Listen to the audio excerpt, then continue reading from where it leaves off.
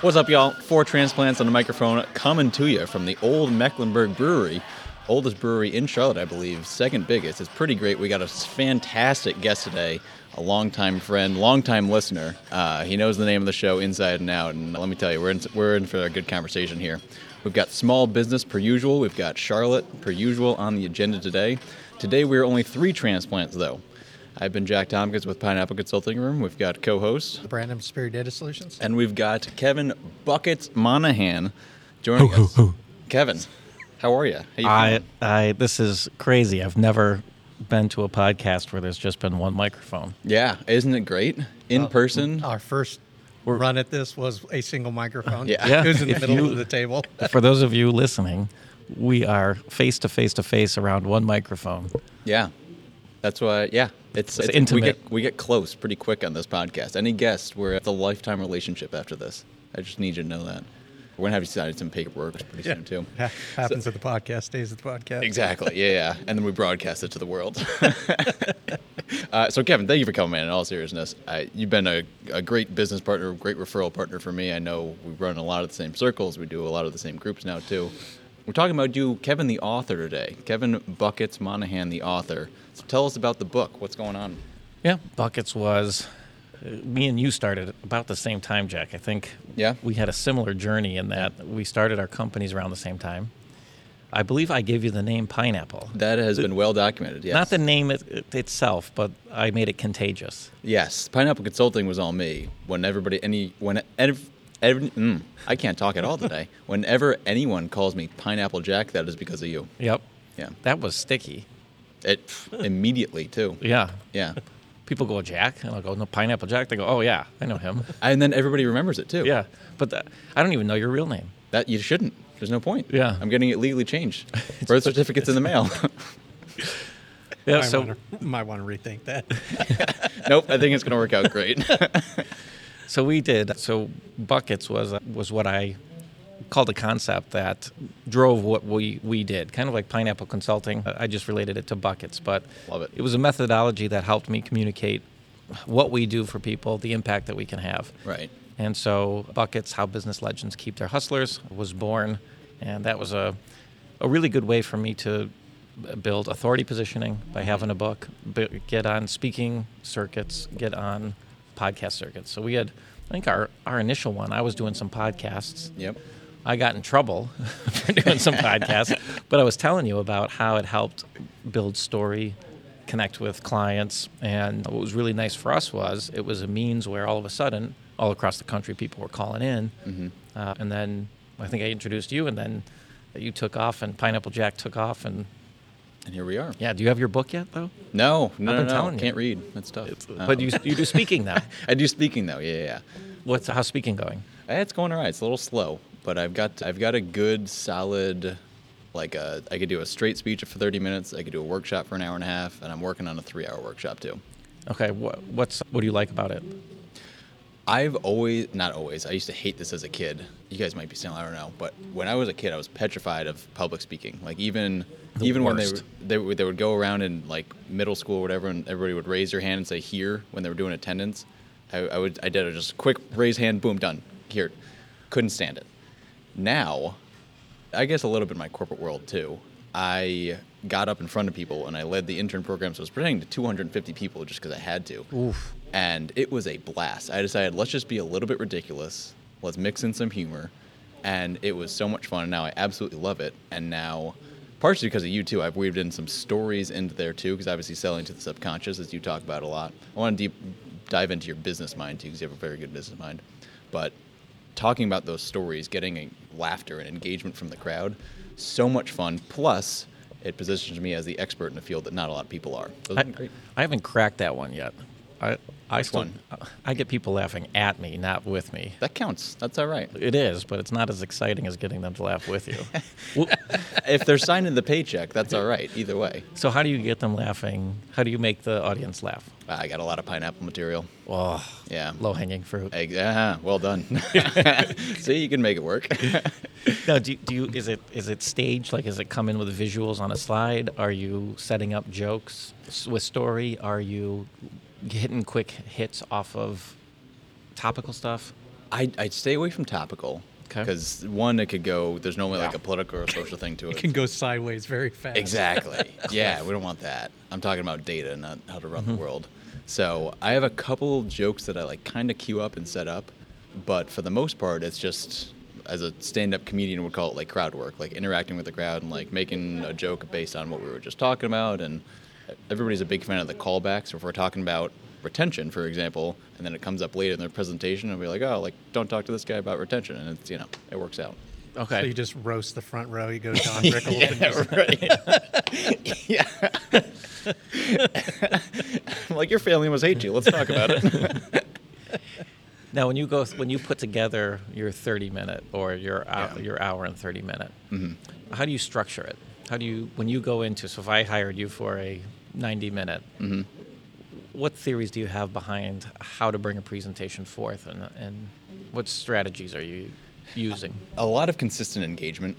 Part of that comes from laughter, I think, because that if people are listening, then they'll laugh at the joke. If they're not, then I can get a sense of it. But it's a lot of just making sure that they're engaged throughout the entire thing. Is the engagement based on the presentation? In other words, do you have like slide, and then an activity that they're doing with their partner, or you're going into the audience? Good question. If it's a workshop, it's the hour-and-a-half workshop that you were referencing, then we do have specific times where I'm going out into the crowd and saying, all right, what do you think your main KPI for your financial division of your company is? Okay, all right, what about you for marketing? And building a conversation there. But there are some that I do. I'm working on this for the 3-hour, where it's, let's give you an example. Here's a data set. Here's a thing that we're trying to build, whatever. And now you go do it, and we're gonna do this like kind of a classroom session. Yeah, people like that. That'll go over very well. So, That's the hope. So let me break this down. This is great. I love getting can. interviewed on my own podcast. This is fantastic. I'm interested because this is a fun topic. Yeah, no, it is. So you're building let's just say a 3-hour workshop. Okay. So when you come in, what are you going to open with? Joke. Okay. Do you really? Yeah. Okay, what's the opening joke? So I go, hey, I'm Jack, blah, blah, blah, whatever. And so obviously Pineapple Consulting. So what do you guys think? Most expensive pineapple ever purchased? Oh, low-hanging Think. fruit. What do you think? Brandon, he's cheating. Give me a dollar amount. This is good. Yeah. The most expensive pineapple, I'm going to say it's probably like a diamond pineapple somewhere. Let's go 2.8 million. Edible pineapple. Real pineapple. real Yeah, pineapple. yep, real pineapple, yep. Was sold. Does are we putting things on it like gold or Nope. diamonds? No, just a real No, pineapple. 14th century, I believe. Let me go with $8,000. It's a pretty good guess. Brandon, anything? He's close. I'll give you that. $12,800. $12,800. I won. I didn't go over. Yeah, you did. You got the Price is Price is Right Right rules. rules, And so I start with that and be like, oh, like that's weird. Why is he telling us this? My favorite fact about that is it is the most expensive pineapple ever purchased to be eaten. It was grown in horse manure. So something that seems super unappealing, fruit made from crap, can actually be incredibly valuable. Much like data is very unappealing for most businesses, but can be the key to your success. Yep. Open. There we go. Boom. Done. What do you open with? What are we talking about That's when you're good. on I've tried a stage? lot of different openings. That's what I was asking. What do you like? Very similar story. A lot of times I open with my experience on The Office. So You were on The Office? on the television show The Office. Were you a writer? What are you doing? Do you know, or are you asking? I mean, I know for The podcast? Office. I have no idea what you did. You didn't know I was on the television show The Office? No. You didn't know this? You were. That was one of my first jobs. You were an I'm actor. surprised you didn't. What'd you do? I thought you were pandering the audience with No. this question. No, No, I'm just pandering Brandon.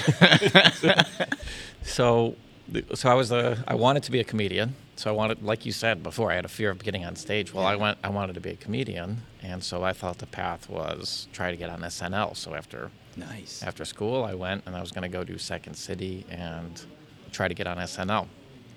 Moved out to Los Angeles, sleeping on my college roommate's floor at the end of his bed, and trying to get a job, and looking to go on stage. Got on stage and bombed. Talk about that sent me away from stage for a long time. Yeah. And so I said immediately after bombing on stage, I don't want to be a comedian. I want to be a comedy writer. There you go. Just so I didn't have to speak in public anymore. Yeah. Really. No one can see me.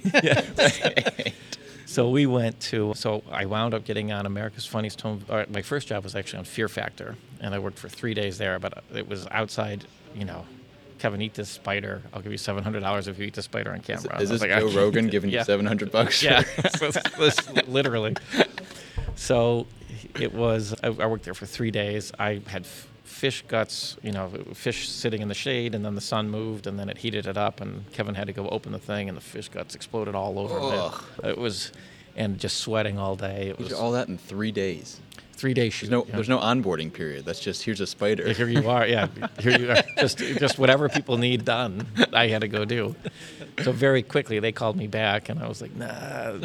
I wound up getting a job at America's Funniest Home Videos. Great show. Yep. So then it was open. At the time we didn't. Today it's all digital, but back then you had to recorded your videos on a camcorder. Yeah. And then you sent a copy into America's Funniest Home Videos to try to make $10,000.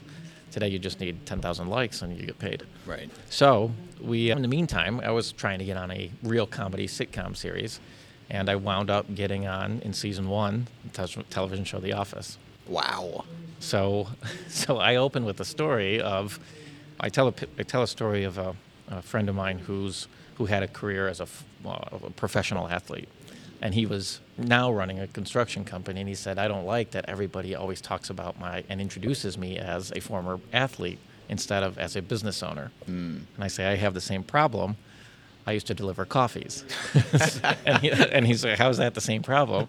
And then I show a picture of me with the staff of The Office, and I say, it wasn't the fact that I could get coffees that made me famous. It was who I was getting the coffees for. And then to this day, my parents, they won't introduce me as running a company. They'll say, or an author or a speaker. They'll say, my son used to work on The Office. So then I transitioned that into, to Steve Carell, who was, I didn't know it at the time, but I was standing next to one of the all-time key employees. And, somebody at NBC had the foresight to go and make it very expensive for Steve Carell to leave in the first 7 years of the show. And it was a good thing that they did that. Yeah. Because right as we were shooting season 1, before it even started airing, 40-Year-Old Virgin came out. Oh, wow. Steve could now make more money in 6 months than he could make in the 6 years his contract was. But because of that contract, he stayed true. The show was able to get that business flywheel going. Because of that, the profits came in for years and years and years. And then just like you with your pineapple, and data is worthless to you, but it could be worth a lot if you knew what to make of the mess. Right. Is I say most business owners have no idea how to create this in their own firms. Right. Is a similar system. And then we go down to, how does somebody make it painful for somebody to leave, and that's how we start out. And that's why you're all about retention. So, more business topic. I'm assuming that's a very legitimate story. And did it inspire, or did it guide you in any direction to get to this whole? And we'll talk about what bucket is and retention. But did that transition you to the career that you have now? No. Okay. So, 5 years into The Office. You're still there. I'm still there. You're still coffee Season guy. 5, yeah. This was, Wow. I always tell people it wasn't Steve Carell leaving the show. It was me leaving the show that started its downfall. but it was Direct correlation. Hey, prove me wrong. Yeah. The numbers line up. People aren't caffeinated. They're going to go be bad. Yeah, this is what you can make data say anything you want, right? So I left and I went on to another show, which was Parks and Recreation. And you have the same show, yeah. Basically, it was the writers were going over, so Okay. Very similar style, similar comedy, different setting, different people, and so this was also at the same time. I can't believe how long it was now, but like 15, 16 years ago maybe. Yeah. When reality TV was coming on, so 3 judges were now more powerful than. Were 3 times less cost and can produce the same results on TV. So comedy writers were just out of work everywhere. Huh, okay. So when they were adding comedy workers, they were adding people with years of experience. There was no real room for somebody new to get a job. Yeah. So I could see the writing on the wall that this was going to be an industry going through retrenchment period, and it's kind of just come back in the last few years, but it did go through a dark period where it was very difficult to get writing jobs. Yeah, and you're good at seeing that too, because I mean, right now we've talked more like today with AI and all this other stuff. Like, you're very good at seeing the big picture of all of the industry and where things are going and good and bad and all that. So you were in LA for all this stuff? So I was in LA there, and then if you're going to give up on your dreams, Pineapple, you got to do things that are crazy, right? So I couldn't go and sit behind a desk and just think of, hey, I left my dream of being a comedian.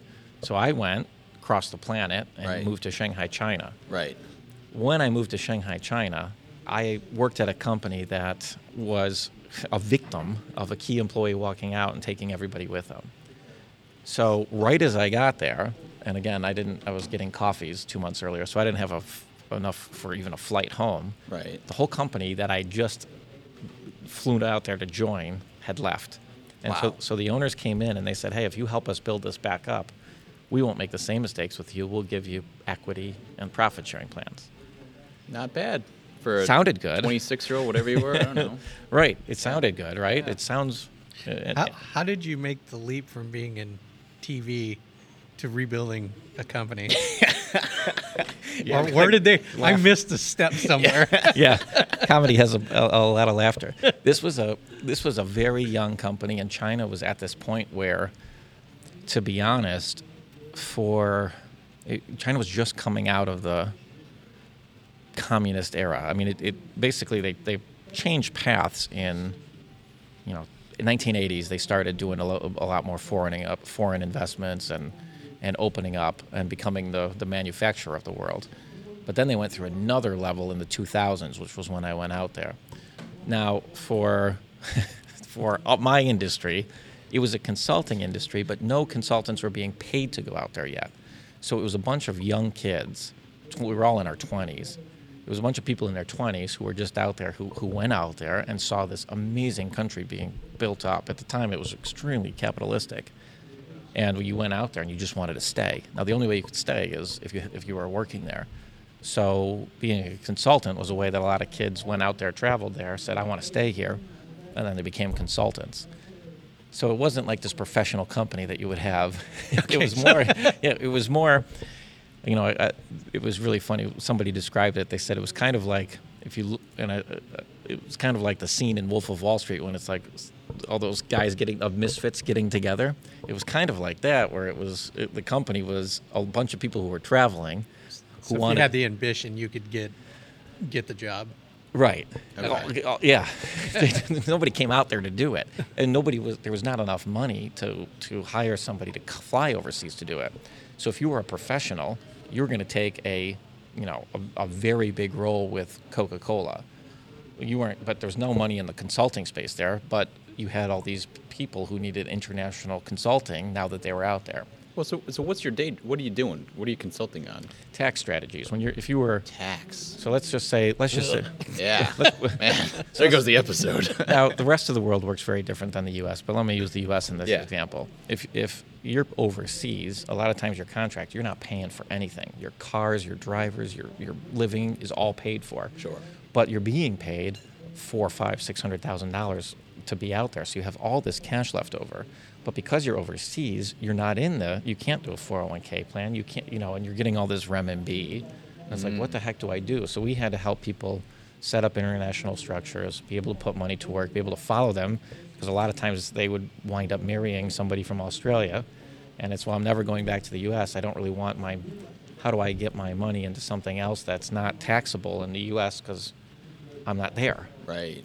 So we had to, how do you meet your obligations of your home country, knowing you're never going to be in your home country? What options are available to you? So that was the type of business it was. Yeah, that's very interesting. It was. There's a lot of folks that do that now, and that's you could set up your business in whatever, I'm making up a country, Paraguay, because there's no. Oh, not Paraguay. Well, I don't Morocco know. is Morocco. Is that the hot one? Yeah. I don't know. The Cayman Islands. I don't know. Whatever. Malta. But you can set it up wherever, so you don't get the federal tax here, and there's a lot of I call it loopholes. I don't know if that's right, but I mean, it's kind of like if you. let's just take a look at the reinsurance companies who reinsure a lot of the U.S. risk. They set up in Bermuda so that they don't have, it's just more efficient from the tax standpoint to do business being an international company than a U.S. company. Because, I mean, in a very tangible way, that's 15, 20%, whatever the difference ends up being to your bottom line for doing the exact same work. Right. And if you have the freedom to do it and you knew what the structures were, you could make those decisions. Right. So that's what we were doing and helping companies. Now, wow, all right, that's cool. So it was a new business. So it wasn't like you had like Deloitte who would charge you $250,000 to figure this stuff all out, or you could do. You could work with the consultants who would work with Kevin. Kevin the coffee guy. So, failed comedian doing your consulting. So that's what it was. That's what. Okay. And then because it was a young and new game, it was very easy to hire anybody, and it was usually young people that wanted to do it because if you had some skill set, you were getting a huge job if you wanted to be out there. So, and you were working on commission only. So they'd hire anybody. So that's how I got the job. You got to eat what you kill. Okay. Are you working with mostly Americans that had transplanted to China? It was all over. Yeah. All different countries, but that's cool. I got to know superannuation in Australia, RRSPs in Canada. I mean, all sorts of different. Wow. Everybody has their own version of a 401k or the pension program. Oh, those are country 401k versions. Right. Oh, didn't know that. Do you know that? 401k is a tax code. Nice. Tax code. Yeah, that makes sense. It's an actual tax. It's the line or a tax That's code. just the paragraph name, right? Yeah. Yeah. Okay, I think I did know that. Did you know that K stands for Kevin? I would have assumed. It doesn't, but so anyway, that was a long story. But because it was that type of nature, it was easy, and of course, equity sounded good, but at the end of the day, we wound up getting it. We had equity, we had profit sharing plans, and those programs wind up. We built up a successful business. We were about $6 million in revenue with good margins, and the equity and profit sharing plan did exactly what the data said it was going to do, which was it took 4 very good friends who were excited about building the company, creating customer experience, and it put blinders on everybody, and everybody was trying to work the incentive program for what's in it for me, which is what the data said would happen. And we had an exit on the table at the time, and it started at something like $10 million. And 8 months later, because of all the profit sharing and equity, we wound up with a 6-figure fire sale, and the key people got nothing. Wow. So that's how I parlays. started what I do now. Yeah, so big retention focus now. So I mean, we're coming close to end of the time here, and I want to make sure we get this in. So retention is what you focus on now. We started with Steve Carell, and he goes, "That coffee guy's leaving. I'm leaving soon after that." And then Yep. the company in China, and now run your own company. Obviously wrote the book Buckets, right? Just titled Buckets. Retention. Buckets, how business legends keep their hustlers. There you go. So how do you keep a hustler? There's a lot of principles at play. Okay. So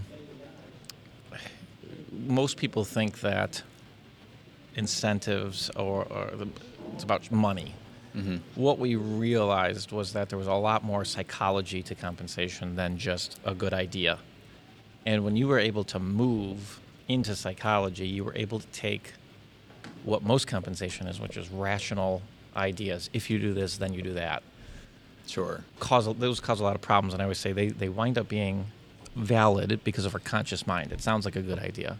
But when we put those types of programs in place, you really have no idea if it's going to be a good idea or a bad idea until after it plays out.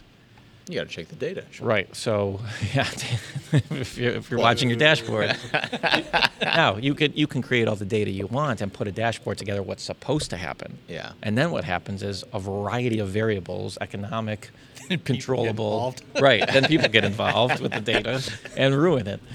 So you're back to the manure stage. But what winds up happening then is a year later, one person is very happy with the program because they either it drove profits or it made them a lot of money.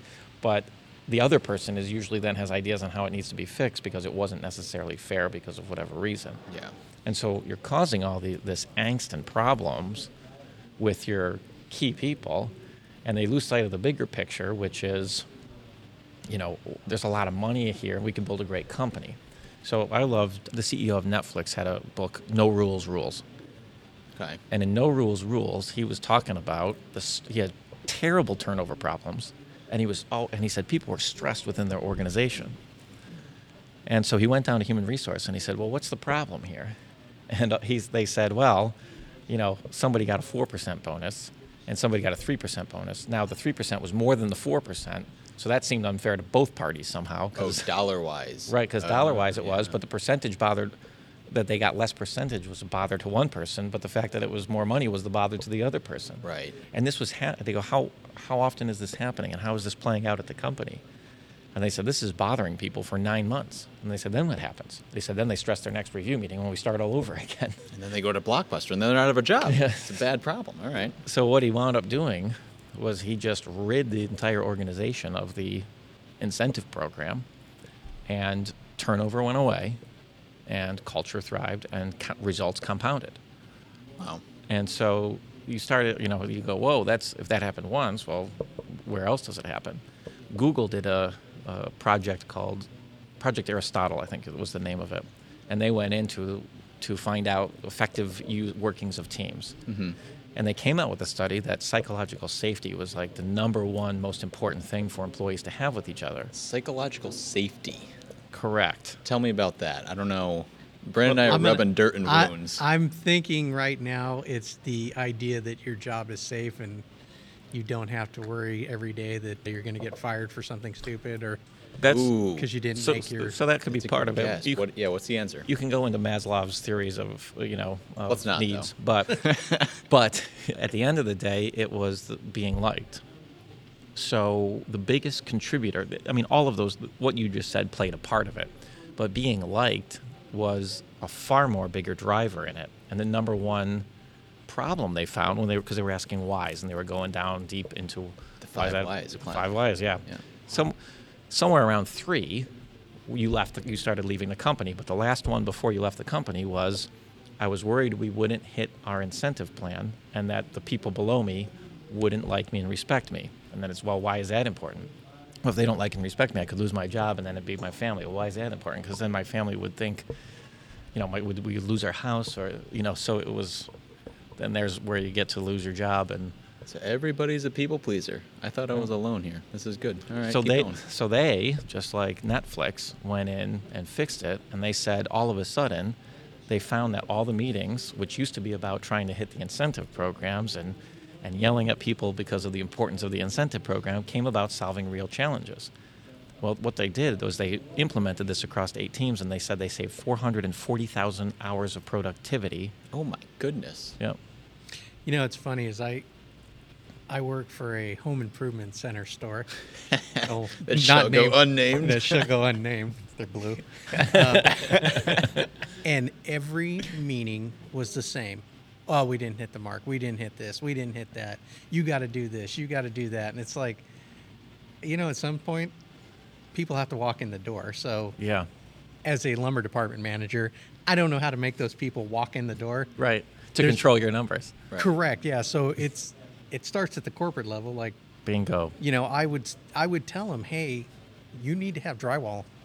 When a contractor comes in and there's no drywall, and there's half of everything they need, guess what? They're going to go somewhere where they can go one space. Yep. And they have everything. And it's predictable. Yeah, they're orange. They're going to go to the orange spot. Yeah. Yeah, but you could go in and get everything you need, and the other store was I called it the 50% store, or 80%. You get 80% of what you need, and then you had to go to a different store to get the rest of it, which drove me crazy. It's like you can't have those kind of things to get people to come and shop there. So, Jack, you asked what worked. What works? We're talking the Great Recession. Imagine that you could create an environment where the people could show up every day, work towards what was important to them. The employees are showing up. The employees to show up. The employees. But imagine that they didn't have to have these thoughts and these stresses. Yeah. Imagine that you empowered them to solve the company's problems without worrying about their incentive numbers. Because look what you just said. Everybody was, hey, we didn't hit this number. And that's what was happening at Google, too. All the meetings became about, why can't we hit this number? You're not solving it for you. You're solving it for, because somebody in a different room that you've never met wanted you to change this, but it didn't make you happy. Yeah, it didn't help you. It was the exact opposite. Okay, well, you didn't make your number, so we got to cut hours. Then you have less people. And now, Right. Now it looks even worse. And your number goes up, but your people go down. And Correct. And the weird thing is, like in the lumber department, you have to have 3 people at all times. You have to have one person drive the forklift, one person spot you, and one person on the other aisle to make sure that the thing doesn't fall over. So you're not there now. Go. Were you married back when you Yes. were there? All right. So let me just ask, what would be important? So let's just say that you were going to be at that company for a long, long time, right? What would that company? What would be your personal goals as a man, as a family man, be working in the lumber department there? There was a couple things. The main reason that I kind of left is because my kids were. My son was probably 6-7 months old, and I was always at work. Okay. And there was a lot of free time involved that had to be done because there just wasn't enough hours, and they cut the staff and everything else. So at the end of the day, your work all still has to be done. So you have to have all your cycle counts in, you have to have all the ordering done, all the paperwork has to be done. So and they made you work Super Bowl Sunday, if I remember. yeah, that was another problem. I Yeah, was thinking, yeah. you know what? I'm sitting here every single Saturday, Sunday, every party. I miss every single thing because I'm sitting here in this stupid ass lumber department. Well, Nobody there. all right. Let me change let's say that the hours aligned and you could be with your family. So whatever job it is out there, let's just say that you enjoy doing it and you could find the hours to get the work done that you needed to, and you could find the balance in the family. Now, what would you need as a family man for that company to not stress you out so that you would work there for a long time? It would have been, one, because the corporate headquarters was on the East Coast. We were on the West Coast, and I could never get anything that I needed to satisfy the customer and make it less stressful on me and make it successful. Why do you send stuff, or why do you hold back product like concrete? Okay, so let's take a look at so if the corporation empowered you to make the decisions you needed to run a good department, that you would be happy. Now, is that a fair statement? Yeah, like when Okay. I order it, send it. Now, let's take corporate out of it. What would you need, as going back to you as a young family with a 6-month-old? What would your goals be for your family? Assuming you had a good schedule, good balance of seeing them and working. I mean, I will say this: there was a good opportunity to move up, so you could further your career and get all that. That path was there. I will give them that. So advancement and challenges and Correct. positions. I don't want to be a department manager my whole life. So, right. I would like to, obviously be able to make more, provide, do all that good stuff. But I'm all about earning your position and getting there and working hard and doing it. It's just when they don't give you the tools and they take it all away from you and tell you it's your fault, that part drives me crazy. It's like I can only do with what's given to me. So, and this is where a lot of conversations go. So you asked me what one of the secrets is even when you ask people, is they always still give you corporate career answers. Sure. Remove corporate, go personal. If you worked for that company for 10 years, 20 years, what position would you and your family be in? No corporate answers. Just what would your family life look like? I mean, I guess if I got into a position where I was happy with that spot, I would be fine there. It's like I said, it was more the culture of how everything was ran that was just. Yep, you're going back to corporate. I know, but I don't know how to get. I know. So what's a non-corporate answer to what is family? So your kids go to college. Yep. So what if the company put a program where your kids could go to college? Would that have been important to you? What about your life? Do you have ample savings? When would you want to stop working? All those I think could have been provided there. I don't have any. So this, what he's going through is what most managers or business owners experience. It's tough. Right, because what he's doing is he wants to answer through work. And so you asked me what works. is we go through a process that gets them away from work, that starts to paint the picture in the future of, because like he said, I could have stayed there if I was happy. But everybody has this current story about what's wrong with their current company, right?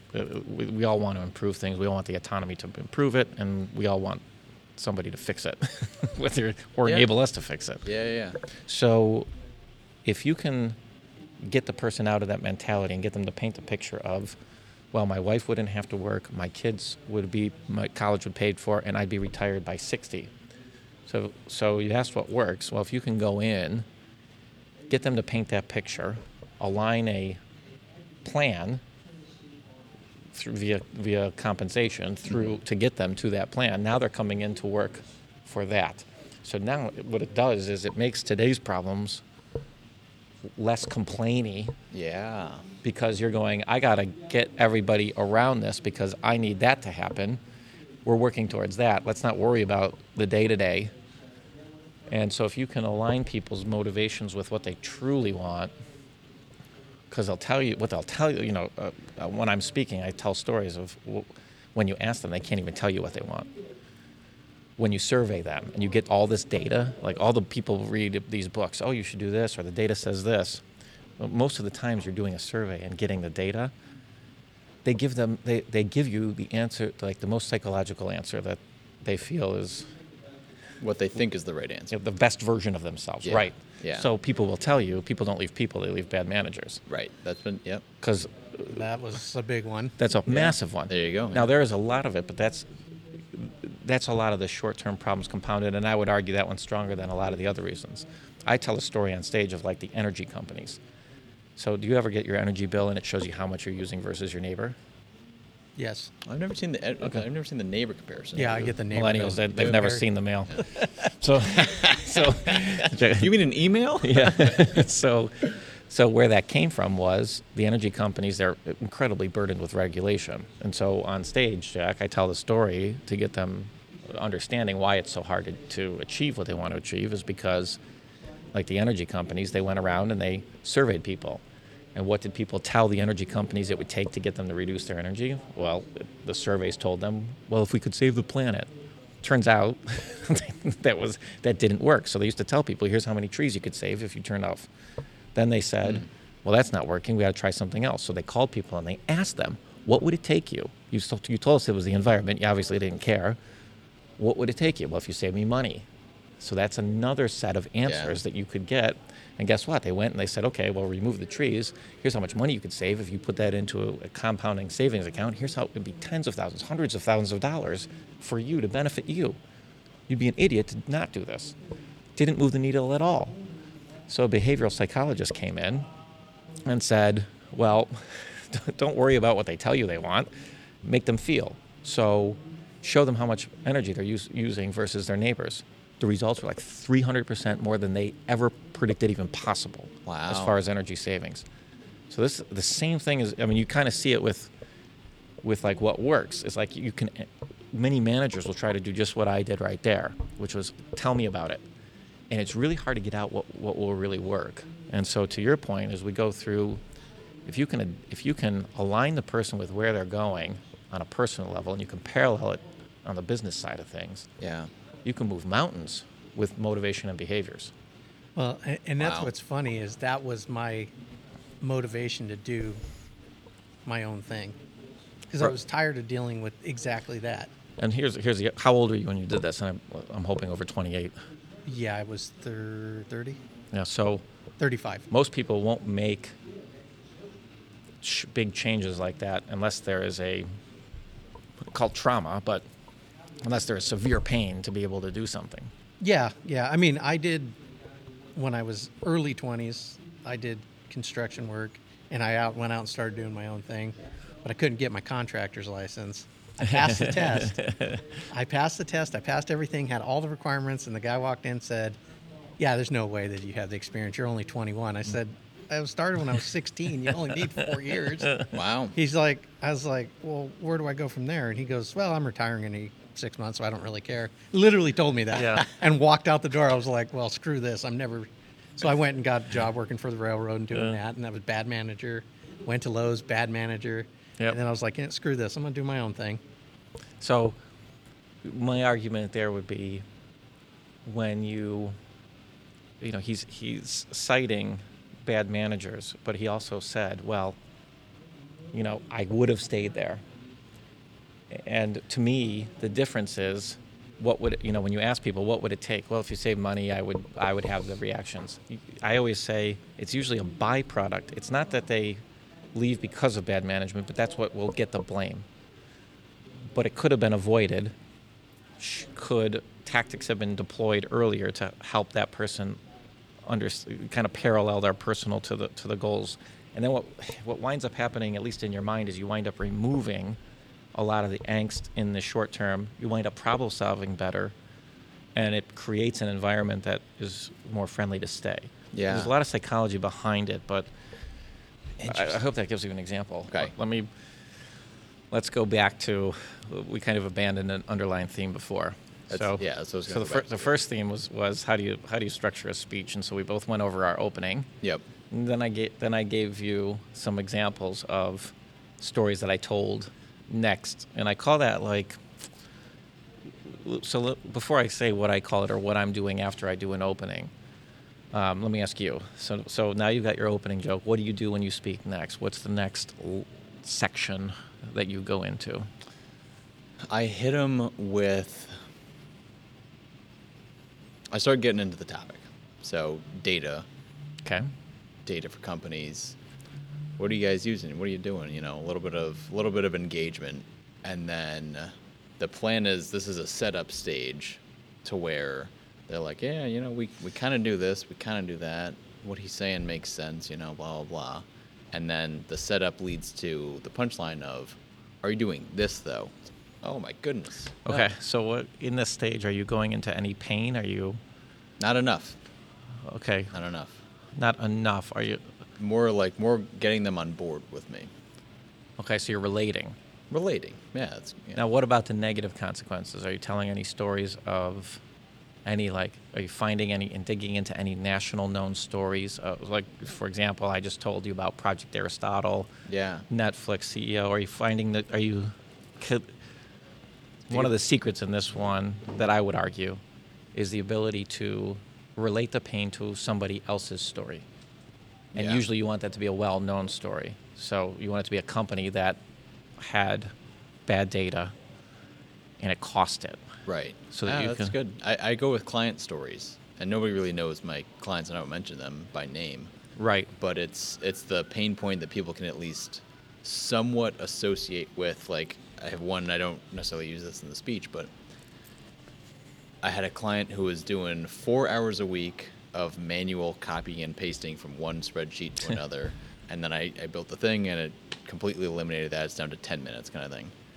And that Excel situation where people are just sitting there and copying and pasting and getting bored, and that's something that's relatable. So I would go into the fact that you are missing an opportunity there. Cool. What do we got? So, and here's why I say you're missing the opportunity. You should still be wide at this point in time.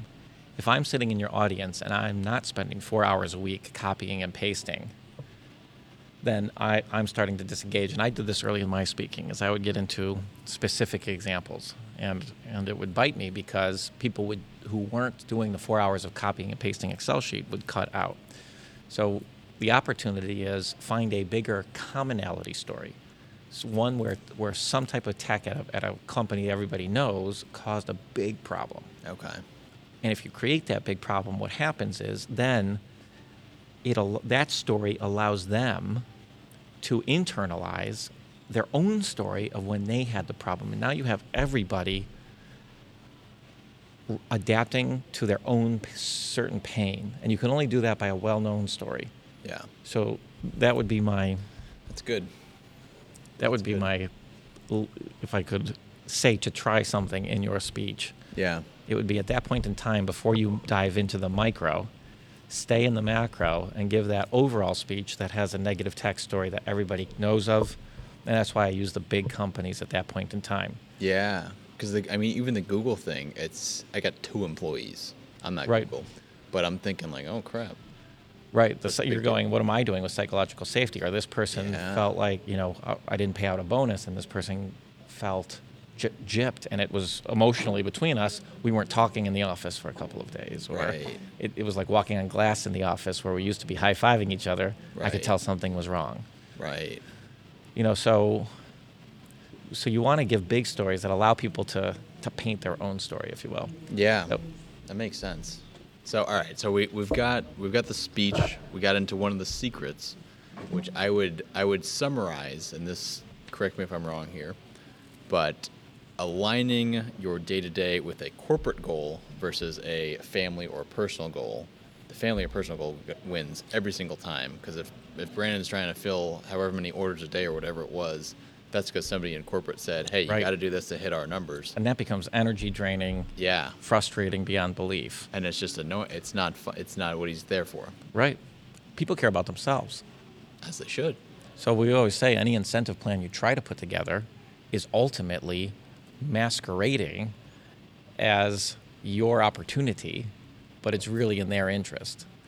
And that never works. You're never really attracted to this. Daniel Pink called that the extrinsic motivators. If you do this, then you get that. But it's really for the good of the company. Yeah. So that's I'm totally fine with that concept too. Like, the company has to make money. So, Now, people want the company to win. Let me put it this way. the right people want the company to win. Correct. Winning is a very powerful habit in companies. And I would argue, show me a company that has good culture, good pay, everybody's happy with the incentive. It's a reflection that they're winning. Show me one that's missing, and it's a reflection that they're not necessarily winning.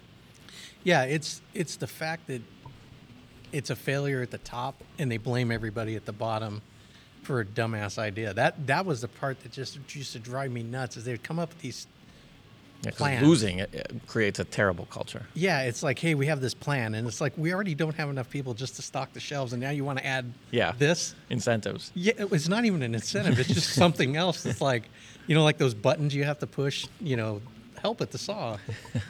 You know what people used to do? The manager would go around and push the button because it would have a matrix on it and say, hey, this has a high response rate. Like, it takes too long to do it. So they walk every morning with their sheet and go, okay. And they push the button 5 seconds, push the button 5 seconds, and they do it till they got that. And the same thing at a drive-through. Oh, pull up. You know what that does? You pull up, and now it sets the counter so that they're getting cars out every 30 seconds. Whether it's taking 5 minutes or 30 seconds, they're just gaming the system. yeah. And that's all you're doing when you're put out these things that, to me, like I said, at the top, when you can't get people in the door, that's a marketing issue. It's a everything issue. It's not the people sweeping the floors. And Right. like, at that level, what are you going to do to make people, keep the place clean. I totally agree with that. Right. Have well-stocked shelves, friendly people, and knowledge. And you'll get people that come back. Yep. But you got to get them there to start with. So that's my biggest problem with that level. It's just like, you're messing up, and then the reason we're not making money is because you guys aren't doing it. It's like, Yeah.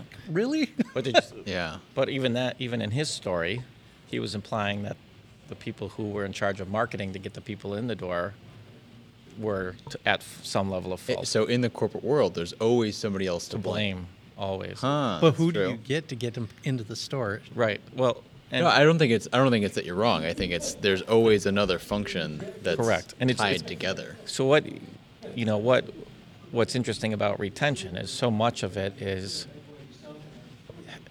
how do you, with all the moving pieces and everything else, how do you get everybody winning? How do you align Right. everybody thinking like an owner to help the company? How do you? Is there an answer? There's not one silver bullet. There can't be. There's not, but you have to understand the blame game fits into incentive-based thinking, if you will, or it promotes it when it doesn't work. So you've got to try and get the culture on board together. One of the easiest ways to do that is to stop getting people worrying about the day-to-day problems and blame and start getting them focused on being happy, coming to work, allowing them to be their best selves, getting the wrong people off the bus, and then allowing people to problem solve in their own best interests. So if his own best interest was, I could stay at this company and raise my family if the circumstances were correct, well then help incentivize that, and he will figure out and help the company figure out how to navigate where he's at. And if you empowered him, so this goes back to Daniel Pink's autonomy, you have to empower the people to solve the problems. You have to have somebody to make sure that that's the right person doing the right things to solve the problem. And I actually worked, after I left there, I went to a different company, an insurance company, and the owner was very proactive in there. I mean, when I met him, he was 75, and he was still going at 80. Yeah. Well, no, I met him 80 miles an hour? Yeah, he was full throttle. He lived in Colorado, came back every 2 weeks. Wow. But I kicked ass in that company. I came on as just a part-time person. Within a week, I was full-time. Within 6 months, I took over IT, marketing, and everything else. And I remember one time the son came and goes, if he had to fire everyone in the company, he'd fire me before he fired you. But it sounds like you had, maybe because he wasn't there, but it sounds like you had a lot of autonomy to problem solve. He would tell me what he wanted done, the budget. And you'd figure it out in those parameters. Correct. And I'd never done marketing in my life. All right, so let me ask you this. So I'm giving people autonomy, right? I work for the big lumberyard, the big whatever. The big pineapple. And the big pineapple, and I'm giving people autonomy, and I'm saying, you do you, go have fun. And then they're out having fun, but they're not driving the company forward. So, couple questions. You still have to make good manager business decisions. Is it the right person? Yeah. Can they is this role a role that requires somebody to be able to take a problem and problem solve and fix it with a high level of communication? So if hey, I try to fix it and it's going terribly wrong, here's why it's going wrong, here's my plan to fix it. If that I would let that person have another chance, as long as the reasonings were valid and they were self-aware and they could handle it. But so you need feedback, all right. But if they are incapable of it, then are they the right person to be at the company? Correct. And I will say this, to fit in... Or in that position. Yeah, to fit in the corporate world, I don't fit well in that confined lane. Like, here's your lane, you can't get out of it. So Pineapple, you have to make sure that you are delegating to a person that can handle it. And wants to do it. Right. Yeah. Skill, the will, Agreed. and capacity. Yeah, I'm very much one of those people, you give me a problem, it's on. Like, that's where I do my best work. Maintaining it, maybe not my strong point, but, like I said, I need just to be able to go all the tools. That sounds like a really good COO. Here's the problem. I need somebody who can go in and fix it. Yeah. And slay the dragon. Yeah. There you go. So, you don't know if that answers your question, but the question is always then, is it the right person? And are they in the right seat and for the things you're asking them to do? All right, so let's say they are. Let's say they're doing it. We're giving autonomy. We say, Brandon, hey, fix this. And he says, I'll talk to you in a week and it'll be fixed. We say, great, you're killing it. Everything's good. How do I make that person stay with me? Right. Give him another dragon to slay. Right. So, and this is a good question. This is the question. Right. Is because eventually, the more autonomy you gave to him, he can turn around and go, well, I'm doing all the work, and we just added $1 million. He could just go be a consultant somewhere. I got a $20,000 raise, but you made $900,000 more. Right. So, the correct answer is, going back to my first story, is most business owners are terrible at creating what Steve Carell had, which was a contract that made it very painful to leave. And most business owners are completely oblivious as of how to do it, which is why I wrote the book Buckets. Okay. So read the book for the answer. We won't give it away here, but... Teaser. It's not about, I guess this is more of a question. It's not that the big scary company or the owner for small businesses has to make it so it's painful for the person to leave. There's probably a degree of pain, but it's more they want to stay because their incentives are aligned. People want to stay. They want to feel valued for the work that they're doing. And as a leader, you can't get stagnant in that. A lot of us, get comfortable and busy with growth. So if you do have a person that's working for you, all of a sudden you can go from a $2 million company to a $20 million company. And that's very busy. You're making $1 million investments to try to keep up with the production, the changes, the people. So it's very hard to pause and realize that this person might feel underpaid. You might have seen maybe you got a benchmarking report that told you were in line, so you felt confident about it. But they might be sitting there going, I contributed to this behemoth. For nothing. Right, but usually that person also starts that company also starts attracting poachers because it's, whoa. Yeah, they've made some growth. Right, they're doing Let's it right. let's go People, after yeah. the second, third, and fourth person in that company and get them over here. Yeah. What are they doing that's capturing market share? Their culture is great. I want to infuse some of that in my company. Yeah. And I can afford it because I'm a bigger company. Right. So we've had that scenario, and people get 100, 200, 250 more than the benchmark told, and another company comes along and offers a lot more money. So do dollars really tell the story here? At the end of the day, it's more psychological than you think. That makes sense. If you don't have the psychological nailed down, then the psychological becomes they feel stupid for not saying yes to these offers, which is why you need this in place before they get the offer.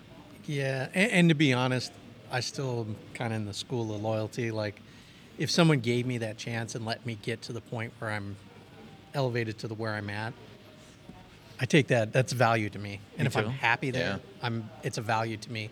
So chasing an extra $50,000 might not be worth it. What if it was? What if? Let me give you a real example. What if it was $200,000? That would get my attention. Right. Now, I would definitely talk to my current business owner. Right. And now we're in. And this is a problem. That person waited too late. And what happens?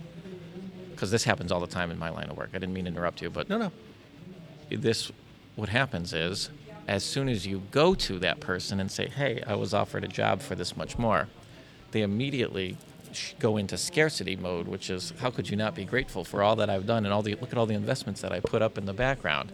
Because that $200,000 to them is going to go, that's irresponsible. It doesn't make sense economically. Is he thinking I'm going to match that? No, and I wouldn't expect a full match. Knowing for the company that I worked for and was really I had full access to all the financials. I Right. knew, and I'm not going to go to somebody and say, hey, I want to match this. If it was, hey, and to be honest, it's a lot of money, and I'd be stupid to say no to it. But if he said, hey, and I knew that all he could afford was 50, and I was happy there, I would take the 50 and stay. Quality of life. Pause. How do you think? So let's say it's me. I'm your manager, and you came into me, and you were making 100, and somebody offered you 250. How do you think I'm going to feel, knowing that you have on your mind that, oh, another 50 is nice? How do you think I'm going to feel about this meeting and you approaching me with this? Oh, interesting. Yeah, because this is. I would say I could feels like see. Yeah, I mean, I would have a legitimate offer to show and say, hey, this is what was thrown at me. Right. And at the end of the day, business is business. If they were offered a contract to make X amount of dollars that was more, they would take it in a heartbeat. So Now, I would say most leaders wait until this point. The problem is that most leaders, like anybody who would be that manager, put themselves in that position. But that's irrelevant to how they're going to feel emotionally at this time. They're going to feel like blackmail, and what that does is it sets people into.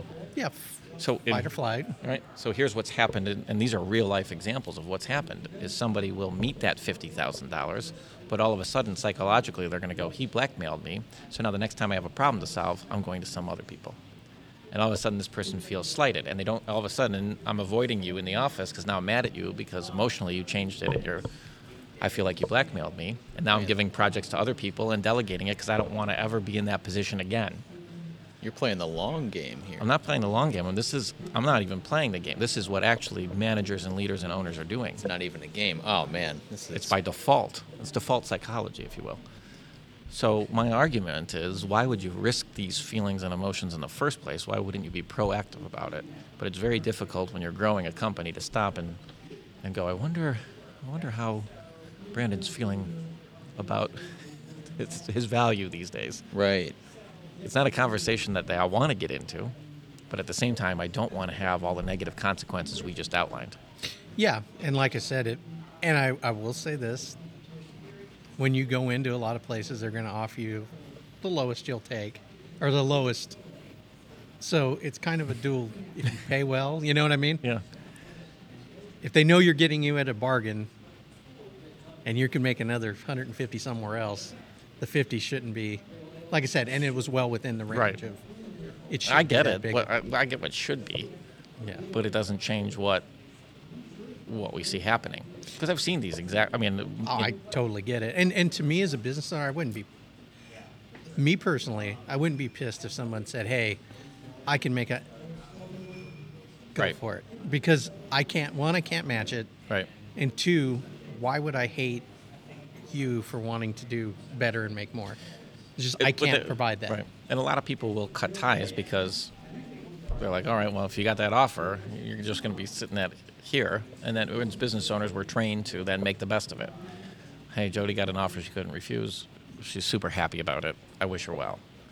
And then you move on. Yeah, I mean, I wouldn't be mad at him. I wouldn't hate him for it.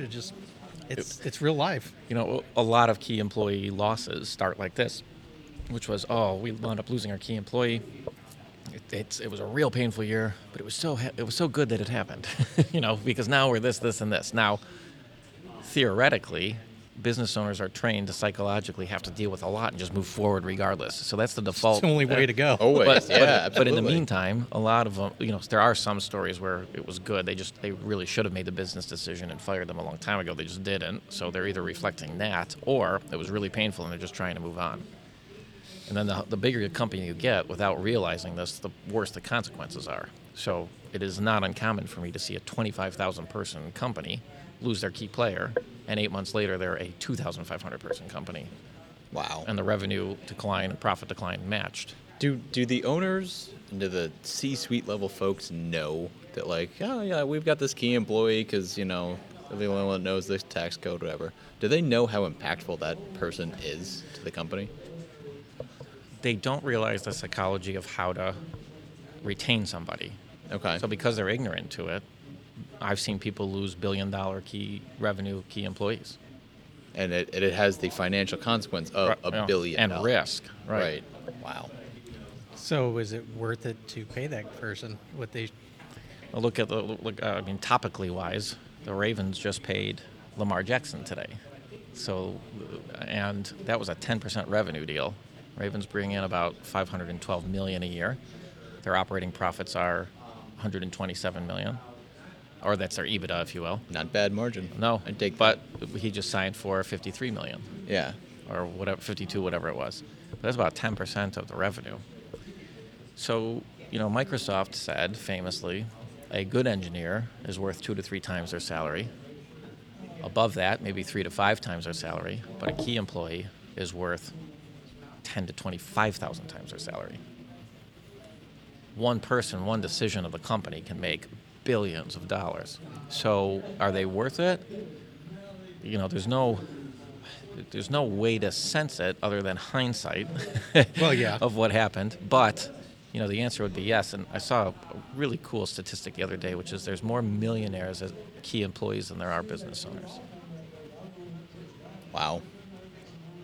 You are more likely to become a millionaire as a key person than you are as a owner. And most people think entrepreneur is the path to wealth. No.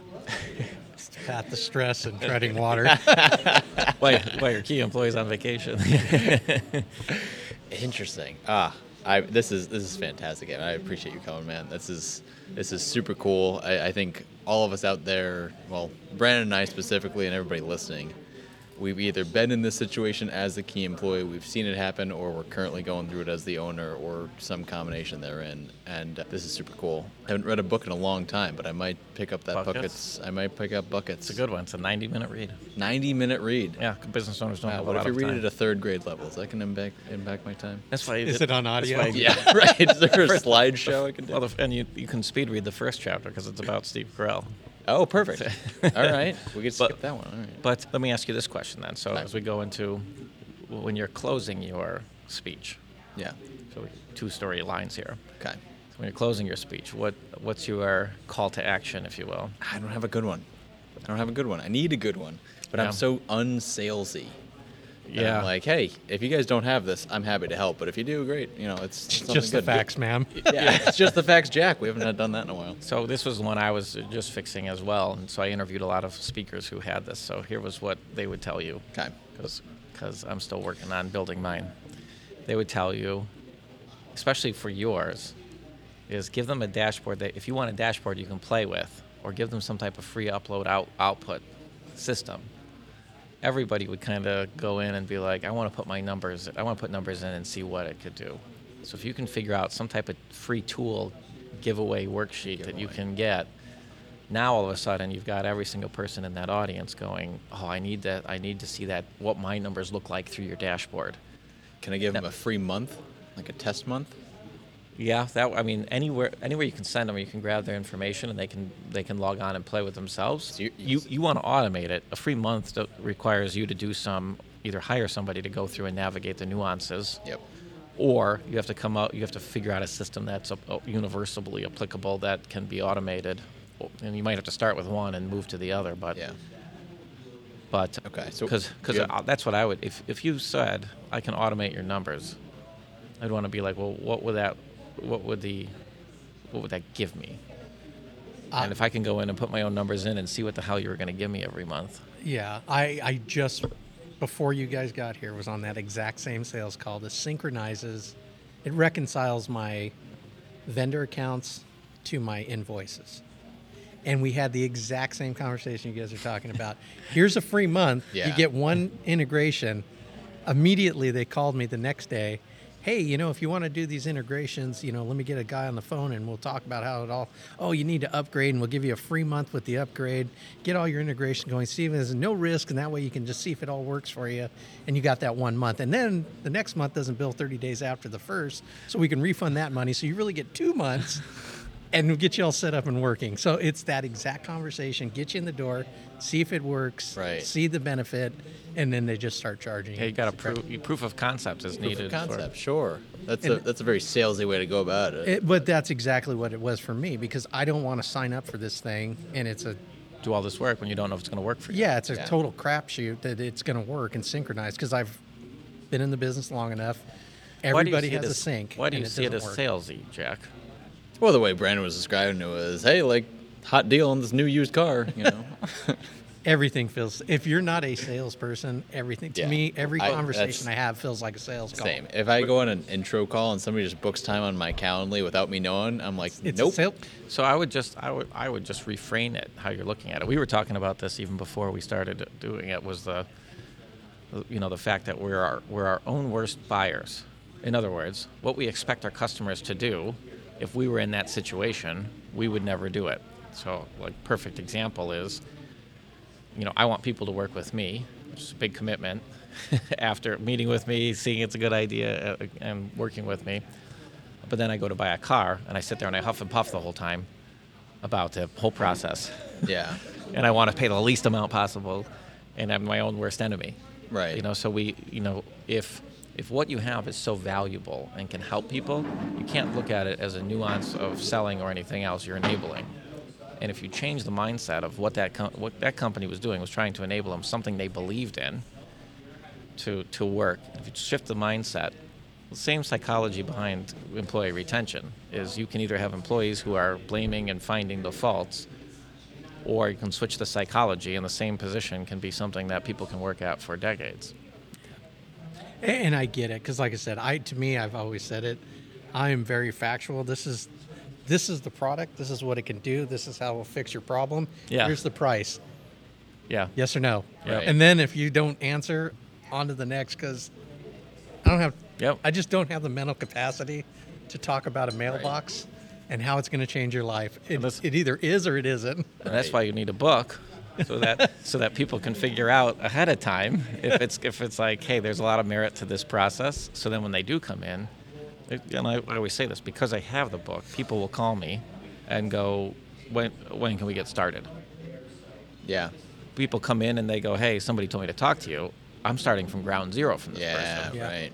And then it could feel like a sale. It doesn't feel like a sale when people hear No, when you're coming in saying, "Give me the answer, I just need it." Right. So, all right. So, book is available everywhere, right? Amazon, they're most common. Sure. What kind of $10? What are we talking here? What is it? $17.95. $17.95. All right. So, don't make $1 billion mistake. Invest $17.95. Get Buckets by Mr. Kevin D. Buckets. Pseudo funny. Pseudo funny. Couple jokes. Couple jokes. Not enough pineapples, I've heard. Yeah, But I do go for a low hanging fruit one in the beginning. All right, that's That okay. was a callback. Remember? That was good. That was good. Hey, look, and that was a callback to me doing a callback. Yep. That's inception of a stand-up routine you got there. You shouldn't have quit comedy, my friend. So you're saying I got to fire up Chat GPT to write myself a book? Yeah, there it is. No, we're out of beer, so we need to go grab another delicious OMB beer. Thank you again for hosting us, OMB. Kevin, this is such a fun conversation. Every time we talk, I learn something new. Cool. I get some new pineapple material, so thank you for joining, man. There you go. All right. Rock on.